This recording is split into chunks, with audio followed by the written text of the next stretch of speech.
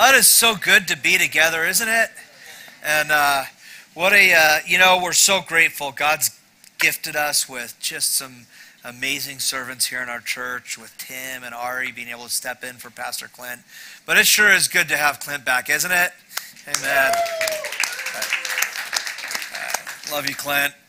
We got a lot going on, and I get out this morning. I'm walking to my study down there, and I'm thinking it's going to take me a few years to be excited about that white stuff, because I spent so much time in Western New York. That's all I saw. It was like 9 months of snow and winter, and so I'm kind of more like with singing about the heat wave. What I had it first service. What's her name? Diana Ross and the Supremes. Yeah, heat wave. Singing about the heat wave. That's what I'm going for.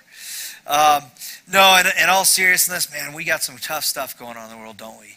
And some things to pray about. And, this last song, dude, that is the right response, isn't it? Just to be joyful worshipers and praising, but we also need to be praying. Yesterday morning, I woke up. I got to wake up on my own time. I didn't have my alarm wake me up, so I woke up really late, like 6 a.m., and I get up and I turn the news on, and the first thing I saw was this woman in a bomb shelter with her children and a bunch of other families on this big bomb shelter or subway or somewhere, and she's in tears, just crying out to the world, "Please help us." And man, it just broke my heart. And I know that there's just all kinds of complicated things going on, and we have all kinds of they're just another thing to have an opinion about, right?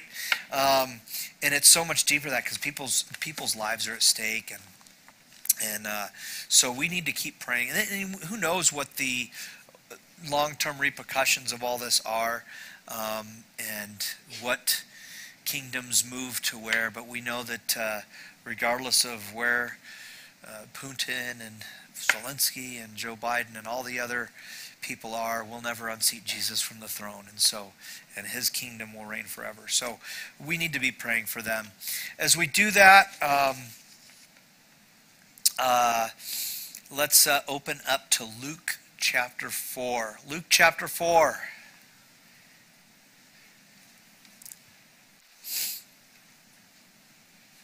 And we'll be in verse 31. We'll read to verse 37. It says, "And he went down to Capernaum, the city of Galilee, and was teaching them on the Sabbath. And they were astonished at his teaching, for his word possessed authority. In the synagogue there was a man who had the spirit of an unclean demon, and he cried out with a loud voice, 'Ha! What have you to do with us, Jesus of Nazareth? Have you come to destroy us? I know who you are, the Holy One of God.' But Jesus rebuked him, saying, 'Be silent, come out of him.' And when the demon had thrown him down in their midst, he came out of him, having done him no harm. And they were amazed and said to one another, 'What is this word? For with authority and power he commands the unclean spirits, and they come out.' And reports about him went out into every place in the surrounding region." Our merciful God, we submit and surrender to you this morning. God, we give ourselves over to you as we open your word, as we seek your truth for our lives, that we might bring you honor and glory. We ask that you lay before us a table of truth, that we might be nourished by the knowledge of your good character. God, forgive us of our sins. We have not loved you with all our heart, mind, soul, and strength, and we have not loved our neighbor as ourselves. Lord, forgive us of our sins, both those in which we have been deceived and those in which we have brought upon ourselves. God, we lift up our brothers and our sisters around the world to you, those who are in distress, those who are having to make decisions, those missionaries, do we leave or do we stay? Those who are citizens in places that are being attacked and oppressed, those who are being asked to do things that perhaps they are opposed to doing. God, we lift them up to you. Be present with all of them. Be present in Ukraine right now as we speak. God, we pray that you would speak to us this morning. Teach us to be obedient. Teach us to live in submission to your divine authority. Help us to understand what you have to teach us this morning. And so, Father, we invite your Holy Spirit to inhabit this place and our hearts as we worship you by reading and by studying your holy scriptures, which you have given us to know you by. In the name of the Lord Jesus. Amen. On December 6, 1773, British colonists in Boston, Massachusetts destroyed an entire shipment of tea in the Boston Harbor. And it was in protest of the passing of a tax imposed by the British government. And obviously a bit more complicated than that. But by February of 1775, Britain had declared Massachusetts to be in a state of rebellion, which led to the Battle of Lexington in April and ultimately to the Revolutionary War, in which the colonies declared independence from Britain on July 4th, 1776, and ultimately became an independent nation, the United States of America. Now, I know I've oversimplified that, but our nation has a rich and powerful heritage of fighting for freedom. Rebellion has been the mark of radical social and political movements throughout our history. Slaves were freed after brutal conflict less than 90 years after our nation's founding. Protests have led to voting rights for women, equal citizenship for people of color, and the civil rights of all races in the 60s and 70s. Our people have taken to the streets over injustice, war, concern over world affairs. Our political system relies on robust arguing over present policies. Our Bill of Rights is the most important document in our society today. It restrains government from infringing on the rights of citizens. Our Constitution prevents our government from exercising too much power or authority. In fact, the first two amendments of the Bill of Rights give the people, the citizens, the right not to be silenced and the ability to rise up in rebellion against their own nation if tyranny were to creep in. Because of that, it's very difficult for us to understand the concept of authority as it is taught in the scriptures in this free society. Our heritage, our history, our means of governance depends on rebellion. Rebellion is celebrated because that is what has and continues to keep us free. Our human nature naturally resists authority, but in the U.S. we have learned to take that even further and placed a heavy importance on it. We use our voices freely and our votes to effectively resist those in our nation who exercise too much authority. And these are good things, but that may be in part the reason why when so many citizens resisted various COVID mandates, we kind of look like wild renegades to many around the world, right? Rebellion is what has kept the people of the United States free for nearly 250 years. And sometimes we're wrong and sometimes we're right. In fact, as a culture, we even push back against the word authority. Our Western values prefer terms like leadership. But leadership, depending on its context, also requires authority.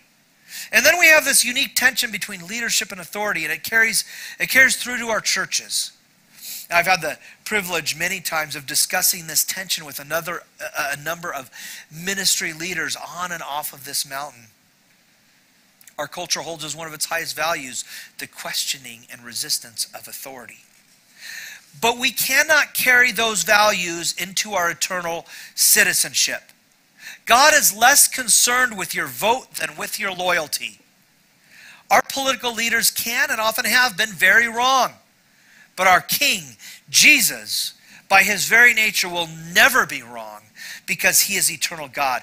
We will never have just cause to speak out against him or to take up arms against God's kingdom. Turn with me, if you would, to Exodus chapter 20.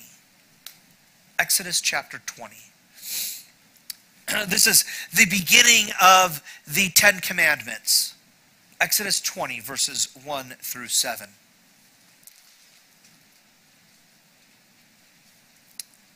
It says, and God spoke all these words, saying, I am the Lord your God who brought you out of the land of Egypt, out of the house of slavery. You shall have no other gods before me. You shall not make for yourself a carved image or any likeness of anything that is in heaven above, or that is in the earth beneath, or that is in the water under the earth. You shall not bow down to them or serve them, for I, the Lord your God, am a jealous God, visiting the iniquity of the fathers on their children to the third and fourth generation of those who hate me, but showing steadfast love to thousands of those who love me and keep my commandments. You shall not take the name of the Lord your God in vain, for the Lord will not hold him guiltless who takes his name in vain. So we can see right here that God's kingdom begins with the absolute authority of Yahweh. Last week we saw Jesus rejected in his hometown of Nazareth. And our section today looks like that might actually have come before that in time, because now the Nazarenes had probably heard reports about Jesus from Capernaum before he arrived in Nazareth, which is why they were so fascinated by him when he went to teach in the synagogue. So like we said last week, Luke is arranged more thematically than it is as a timeline, so it can jump around a little bit, and that's okay. So let's look at Luke 4. We'll start in verse 31. You'll keep your finger there in Luke 4 for the remainder of the morning. Luke 4:31. And he went down to Capernaum, a city of Galilee, and was teaching them on the Sabbath. And they were astonished at his teaching, for his word possessed authority. So now you can see Galilee there is north of Samaria and Judea in the Palestinian area, or the Israeli area. It's just the area in which Israel was given by God. Last week we saw Nazareth on the southern flank of Galilee, and as you can see, Capernaum is to the northeast on the northern shore of the Sea of Galilee. So you see the Sea of Galilee there, the little blue piece, and there's Capernaum right there. And if you look at Google Maps, look up Capernaum in Israel and on Google Maps, and you'll see that 2,000 years later, there still isn't much to Capernaum. There's not much there. The citizens of Capernaum were townspeople of modest means, generally blue-collar, fishermen, tradesmen, merchants. And these are the people that are being taught by Jesus on the Sabbath. This passage, I think, highlights the value of having trained men teaching in the assembly.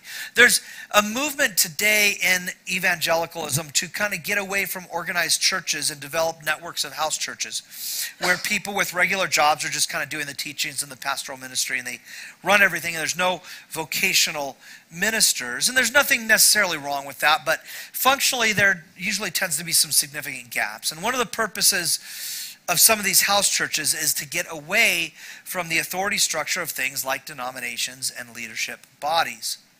I typically, as a pastor, spend between about 24 and 36 hours preparing a sermon for any given Sunday. Most of the time, or most of the full-time pastors that I know spend roughly about as much time. And so your more well-educated pastors generally also have more resources available to employ during the study time, because they've put the time into the rigorous study of God's word. So they some of the language and stuff like that, they're able to work through a little bit more.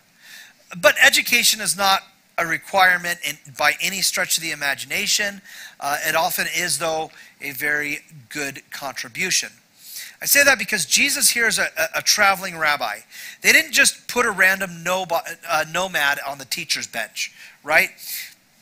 So yes, he's the adopted son of a carpenter. He would have known and worked in the trade. But through his adult years, he also became a respected teacher. He would have received the title rabbi only through training and ordination by other rabbis. But the teachings of Jesus were different than any other rabbi, any other teacher, or any other pastor today. John Calvin said this. He said, in short, the evangelists mean that's Matthew, Mark, and Luke, and John also. The evangelists mean that while the manner of teaching when then prevailed was so greatly degenerated and so extremely corrupted that it did not impress the minds of men with any reverence for God. The preaching of Christ was eminently distinguished by the divine power of the Holy Spirit, which procured for him the respect of his hearers.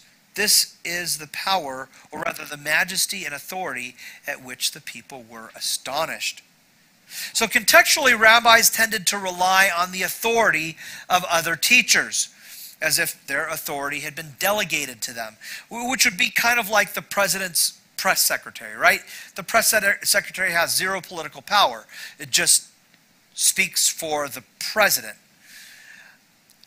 And in a sense, I speak with a delegated authority too. My role as a pastor, I'm directly accountable to our elder team. But in teaching, I can't speak on my own authority, and I can't speak on the authority of the elders. I can only speak on the authority of the Scriptures. It is only God's Word which has that authority. So you'll see me quote authors, pastors, scholars, and others, and I love reading and I love to quote them. In fact, I didn't share this first service. I love a quote by Spurgeon. He said, he who reads not will never be read. He who quotes not will never be quoted. He who will not use the thoughts of other men's brains proves that he has no brain of his own. You gotta love Spurgeon, right? But I use different authors and pastors and scholars and stuff because they either have some credibility in a particular area or because they just simply said something very well, like Spurgeon. The authority of God's Word comes from God and nowhere else. But Jesus here is speaking with the authority that none of us could ever claim. Nobody who fills this pulpit could ever claim this apart from Christ. He is the source of the authority that his words possess. He didn't just speak with the tone or attitude of authority. There was actual authority that existed inherently in the words that he spoke. They had tangible power. It would be enough if the source gave the words credibility, but because Jesus is the source of the words themselves possessed actual authority. This is the second time in the same chapter that we see people astonished at his teaching. Astonishment seems to be a very common reaction, and in my opinion, a very appropriate reaction to the teachings of Jesus. Here's what R.C. Sproul said. They did not realize it at the time, but they were listening to sermons presented by the one who was the very incarnation of that truth and who had in himself the power of life that attended the proclamation of his word. There is power in God's word. We would be wise to be astonished by the scriptures as they are read and taught. I've read a lot of leadership books. I have a lot of them on my shelf. Some of them I haven't bothered to read. And I've been to countless leadership conferences. And I've noticed something in our churches today we tend to spend more time studying guys like Steve Jobs and Bill Gates and professional sports team owners, coaches, political leaders. We spend more time with them than we do studying the scripture, what the scriptures teach us about leadership. Kent Hughes said this. I mean, listen, if a guy could say, "Get thee behind me, Satan," and the person still follows him, that's a good leader, right? Kent Hughes said this. If the church is to have authority today, it must teach on the authority of God's holy word. 2 Timothy 2:15. Do your best to present yourself to God as one approved, a worker who has no need to be ashamed, rightly handling the word of truth. The words of Jesus possessed authority, amazed the people, and then something peculiar happens here. A demon-possessed man speaks up.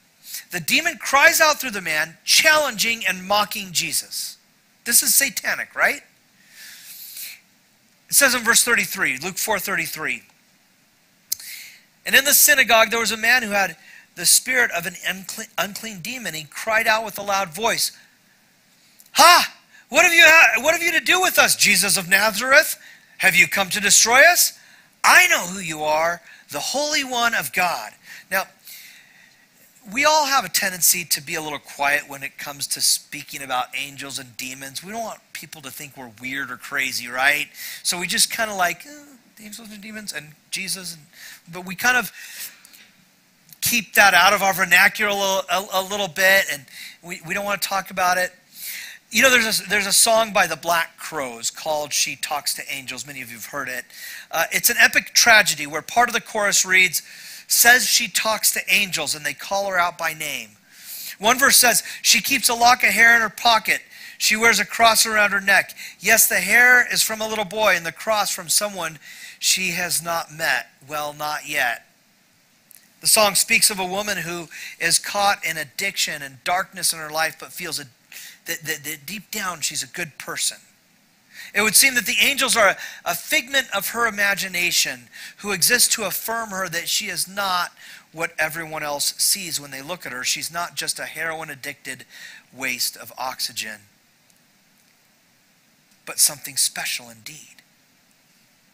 And the angels are the ones who give her that affirmation. In the song, the spiritual beings are imaginary, but in reality, there are angels and demons all around us. And if that song's about a real woman, there's our Lord Jesus Christ who died for her. I don't know if it's about a real person or not. If you've never read Screwtape Letters, the Screwtape Letters by C.S. Lewis, how many of you have read that book, Screwtape Letters? Would you agree that that is an amazing book? Absolutely. I highly encourage you to read it. You could buy it for just a few bucks on Amazon or christianbook.com. Here's a line from the preface of the book from C.S. Lewis. Here's what he says. There are two equal and opposite errors into which our race can fall about the devils. One is to disbelieve in their existence. The other is to believe, and to feel an excessive and unhealthy interest in them. They themselves are equally pleased with both errors and hail a materialist or magician with the same delight. When we see statements like what we read in Luke 4:33, you might often hear that people of that period didn't understand mental illness and other brain disorders. So they would mistake various mental illnesses and things like epilepsy for demon possession. We're not ignorant today, so we know better, right? But here's the thing. There are different categories in the New Testament for illness and possession. They knew. The people of Jesus' day were not Neanderthals who had to invent irrational ideas to explain what they couldn't understand. They knew. There was surprising academic sophistication in the first century Roman Empire. And demon possession was real back then, and it's real today too. I'm close to a law enforcement officer who said that on more than one occasion, he's put somebody in the back of his police car that was fighting and just really out of control and that he felt like was demon possessed. And so he would pray for that person. And that person would like instantly, either a voice would come out or something, and then they would just be calm and rational and perfectly poised. Kind of weird. Well, not that weird if you read the Bible, but it's kind of weird. Right? Now, a number of years ago, I had a young man. I was very close to him. He's not a teenager anymore. He's in his 30s, but he was a close family friend, and he had begun getting into drugs and drinking, and two of his friends one day called me in a panic, and they said they needed to see me right away. And so I met them somewhere, coffee shop or somewhere like that. And as they began to recount what happened, they were turning ghost white. You could see it in their eyes. They were terrified and in shock. Well, it so happens that they had all begun drinking and smoking pot just a few days prior when this young man that I know stood up, his eyes rolled in the back of his head. He began speaking in some inhuman, demonic voice with an inhuman bile just spewing from his mouth. Now, they both of these young men had the same account and told me about a period of several hours where he would act normal for a minute and then some kind of crazy demonic, and getting to the point where he had told them that he had to deal with the devil. And then later saying that he could no longer be their friend because the devil was going to make him kill them. Now, I was somewhat skeptical about this. I asked him about how high he had been and how high they were and what was going on. And one of the boys told me that he was a lifelong atheist, but there was nothing human or natural about what happened, that their friend was demon possessed and that they would not have believed it had they not seen it with their own eyes. And over the years, this young man devolved into heroin addiction and committing some terrible crimes. There was never any kind of situation where that I know of where somebody actually prayed over him in the moment or did any kind of like exorcism or anything, that kind of thing. But I know that I prayed for this young man in tears night after night for years on end. And I believe that God heard my prayers and those of others. And I think it was kind of like that demon-possessed boy that Jesus' disciples had tried to help out and tried to cast out the demon, but the demon wouldn't come out. And then they bring him to Jesus, and Jesus casts out the demon, and the disciples asked why they were not able to do it. And this is how Jesus answers in Mark 9:29.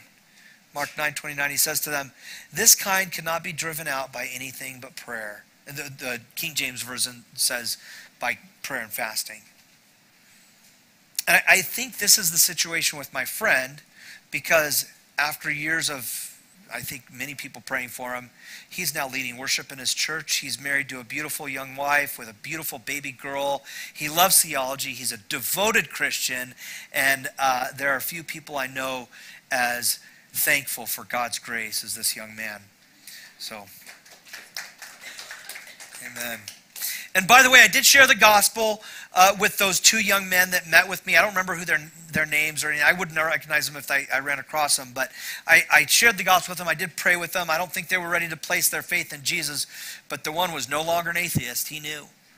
And I'm sure the Holy Spirit was working in their lives. So I continue to pray for them. But all of that to say, we need to be careful not to allegorize what we read in Luke. This is real history. I tend to be skeptical of any of these kinds of things, but we need to be careful with that. We cannot study theology or the study of God without recognizing a vast world of unseen beings, angels and demons. They're usually invisible, but are nonetheless real and powerful. In fact, the New Testament speaks more of that than it does of love or sin.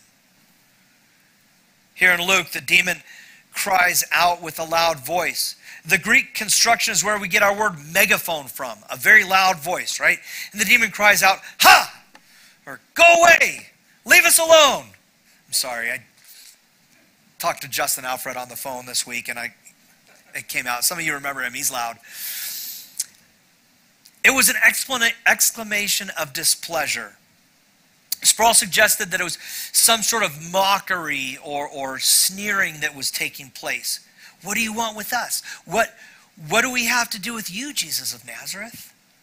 The demon knew who Jesus was, and it also knew that its days were numbered. In fact, in a similar account in Matthew 8, verse 29, it says, "And behold, they cried out, 'What have you to do with us, O Son of God? Have you come here to torment us before the time?'" They know their days are numbered. The demons know that their time will come to an end because Jesus is our great and victorious God. The word destroy in verse 34 can mean to bring to an end or to bring to nothing. So what power, what authority do we fear most? What power and authority do we respect most? It's interesting. Those two young men who came to talk to me, they were petrified. I don't think I've ever in my life seen anyone so scared. And yet the law enforcement officer I told you about, not a fear, not once. Isn't that incredible? Isn't that incredible? Because it's because we know as Christians, we know the one with authority. There's no reason to be afraid of any other power. And listen, again, I get really skeptical when I hear about supernatural things, right? And I imagine most of us, most of what we hear from people probably is somehow manufactured or embellished.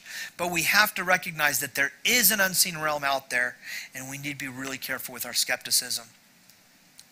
Do you find it interesting that last week the Nazarenes rejected Jesus? They denied who he was, but the demon here knows exactly who Jesus is? I I want to add a side note before we move to verse 35. And I'll start by asking you a question. Where was the demon-possessed man? In the synagogue. He was in the synagogue. The demon was in the synagogue. Think about that for a minute. I think we often have a tendency to try to isolate ourselves in the church because it's so much safer here, right? It's so much safer in here with all the little Christian friends. We're afraid to go there and then when we do, it's kind of this like condescending form of evangelism that we do, right? We're going out into the world, but we're going to come back. We're not going to really engage. We're just going to do Jesus over here, right? But the example of the apostles is to engage with the culture. Listen to this in 1 Corinthians chapter 9. 1 Corinthians 9. For though, Paul says, I am free from all, I have made myself a servant to all, that I might win more of them. To the Jews I became as a Jew in order to win the Jews. To those under the law I became as one under the law, though not being myself under the law, that I might win those under the law. To those outside the law I became as one outside the law, not being outside the law of God, but under the law of Christ, that I might win those outside the law. To the weak, I became weak, that I might win the weak. I have become all things to all people, that by all means I might save some. Now, in order to do that, Paul had to set aside his impulse to answer every objection right off the bat. He also had to develop relationships with people who did not know or care about Jesus. And he would never have been able to do that if the people thought he had an agenda, that he only cared for the sake of his obligation to convert them. And he could only do that if he could lay aside his intentions for a time to actually get to know and to love the person aside from his eternal intentions. And the reason I say that is because we are not any safer from sin when we isolate ourselves in the church. Now, we might be safer from some forms of sin, but sin altogether, no. Demons don't just exist in the world outside of the church. This isn't The Exorcist or Poltergeist or any of those demonic movies where they like come up to a church and like, no, I can't go in there. I'll catch fire. Like that's not the way it is, right? They can attack us inside of these walls just as easily, particularly because not everyone in fellowship with a church is in a relationship with Jesus. And in fact, the synagogue in Nazareth was full of people who rejected Jesus. There's nothing magical about our real estate or our church directory that will shield us from the demonic. So we may as well obey the Great Commission and love those in the world around us by engaging with our culture. And so that's my side note about the demon in the synagogue. So, and you can disagree with me about that. That's fine. But I felt like it was an important piece here. Jesus doesn't answer the demon, nor does he reason with evil. He replies with a simple command, out! Right? Jesus rebuked him saying, be silent, come out of him. And when the demon had thrown him down in their midst, he came out of him having done him no harm. That was verse 35. Silence, out! One little word shall fell him. You remember that? Jesus speaks with authority to the demon, and the demon responds. Now here, the demon had tormented the man, but didn't harm him, and the man was free. And so let me ask this. If that had been you, what would be your next steps? Well, Matthew 12 gives an illustration of just this, about demon possession. And this has always been a very confusing, if you look at Matthew 12, starting verse 43, it's always been a very confusing passage for me, and I think I get it now. Let's read it carefully. Matthew 12. When the unclean spirit has gone out of a person, it passes through the waterless places seeking rest, but finds none. Then it says, I will return to my house from which I came, and when it comes, it finds the house empty, swept and put in order. Then it goes and brings with it 7 other spirits, more evil than itself, and they enter and dwell there, and the last state of the person is worse than the first. So also will it be with this evil generation. Now you see, it isn't good enough to clean up your act. It isn't good enough to get rid of the evil if you don't fill the void with something good. In this illustration, the demon had left for some reason, we don't know, but when it did not find a more suitable subject, it returned. The house was unoccupied, swept, and put in order. John MacArthur noticed that it was a reference to moral and religious reform apart from true salvation. He said, ritual exorcisms and efforts at self-reform apart from true salvation will not free anyone from Satan's kingdom. It's Jesus who saves. Colossians 1:13 and 14. Colossians 1:13. He has delivered us from the domain of darkness and transferred us to the kingdom of his beloved Son, in whom we have redemption, the forgiveness of sins. See, once the evil is gone, the heart must be occupied by the Holy Spirit, not just cleaned up by religion. And it really is that simple. We could try to unpack verse 35 deeper, but I think I would just be talking for the sake of talking at that point. Jesus had the authority. He used the authority. The demon recognized the authority that he had, and it was done. How often do we fail to recognize the authority of our everlasting God? How often do we pray like heaven is some sort of democratic kingdom? Like we get a vote? Do we even know who we're addressing? Philippians 2:9-11. Listen to this. This is who we're addressing.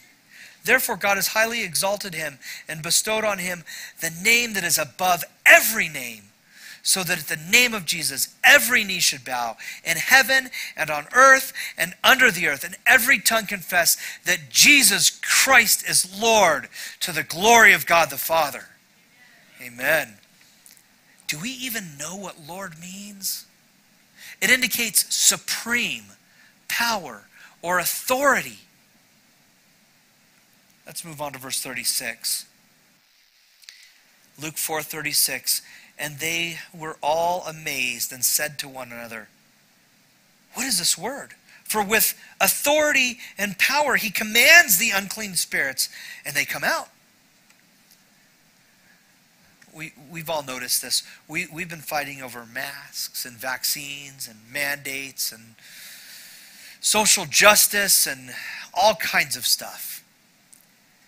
And in the church, we're struggling to remain unified with those whom we disagree with. I think the most important thing we need to know when it comes to unity is that we have to recognize that our battle is not with each other. Ephesians 6. Let's read that. Ephesians 6:10-13. Ephesians 6.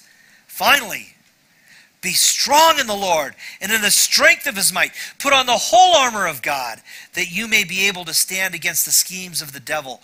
For we do not wrestle against flesh and blood, but against rulers, against authorities, against the cosmic powers over this present darkness, against spiritual forces of evil in the heavenly places. Therefore, take up the whole armor of God, that you may be able to withstand in the day of evil, having done all to stand firm. Our Christian brothers and sisters are not our opponents. There is a very real and invisible enemy who wants to divide us. He wants us to believe that our anger toward each other is rational, reasonable, and principled.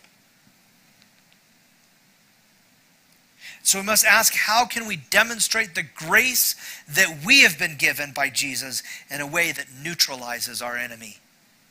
And I believe the only way that happens is when we are leaning on the power and authority of Jesus. You know, it's interesting. The strangers in Capernaum, I used to say Capernaum because it kind of, in English, it would go that way. But I read it in the Greek and I realized, oh yeah, there's an am in there. So Capernaum. The strangers in Capernaum recognized the power and the authority of Jesus.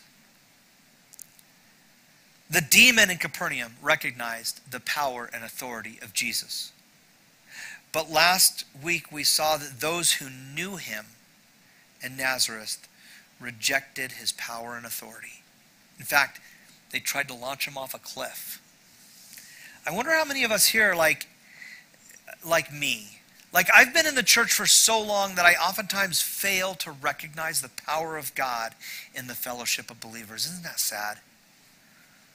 I wonder how many of us take on the identity of a Christian, yet our hearts are numbed to the authority of Jesus in our lives.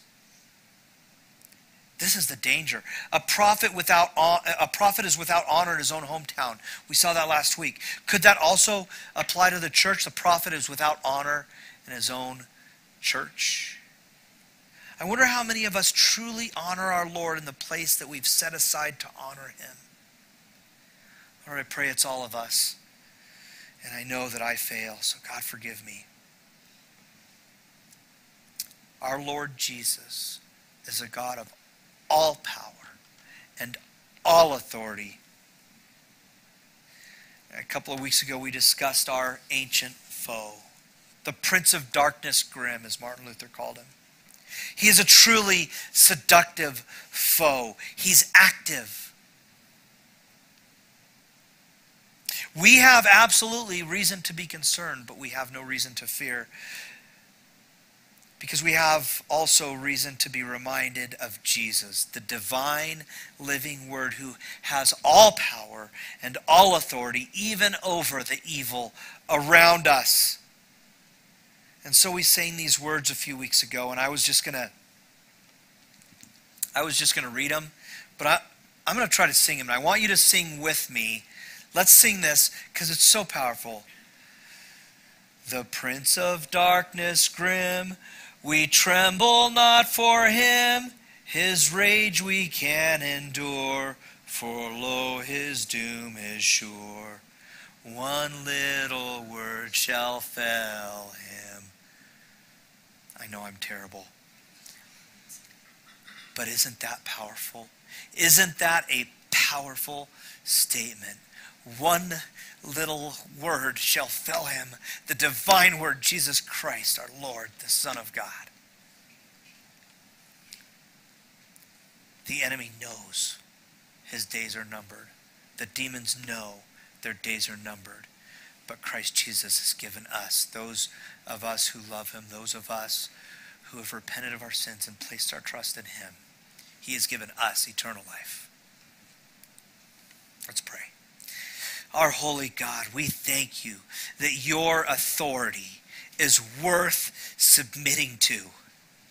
We thank you that you are a sovereign God who loves those of us whom you have chosen and love so much that you love us so much that you gave your only begotten Son to die in our place and to take our sins upon himself. God, we are sinners. We have not loved you with all our heart, mind, soul, and strength. And we have not loved our neighbor as ourselves. And yet, our ancient foe is conquered through the faith and repentance that you've given us. God, grant to us repentance that we might live in you, filled with your Holy Spirit, and walking this earth holy, even as our Lord Jesus is holy. Lord, let us heap grace upon grace to our brothers and sisters as you have given us grace. God, we pray that you would defend us as we go therefore in obedience, and we make disciples and bring them into our church and into the fellowship of baptism through the sound teaching of the truth that you have given us. Lord, we offer ourselves over to you as living sacrifices of praise as you lead us into our week and into our mission field. In the name of the Father, and of the Son, and of the Holy Spirit. Amen.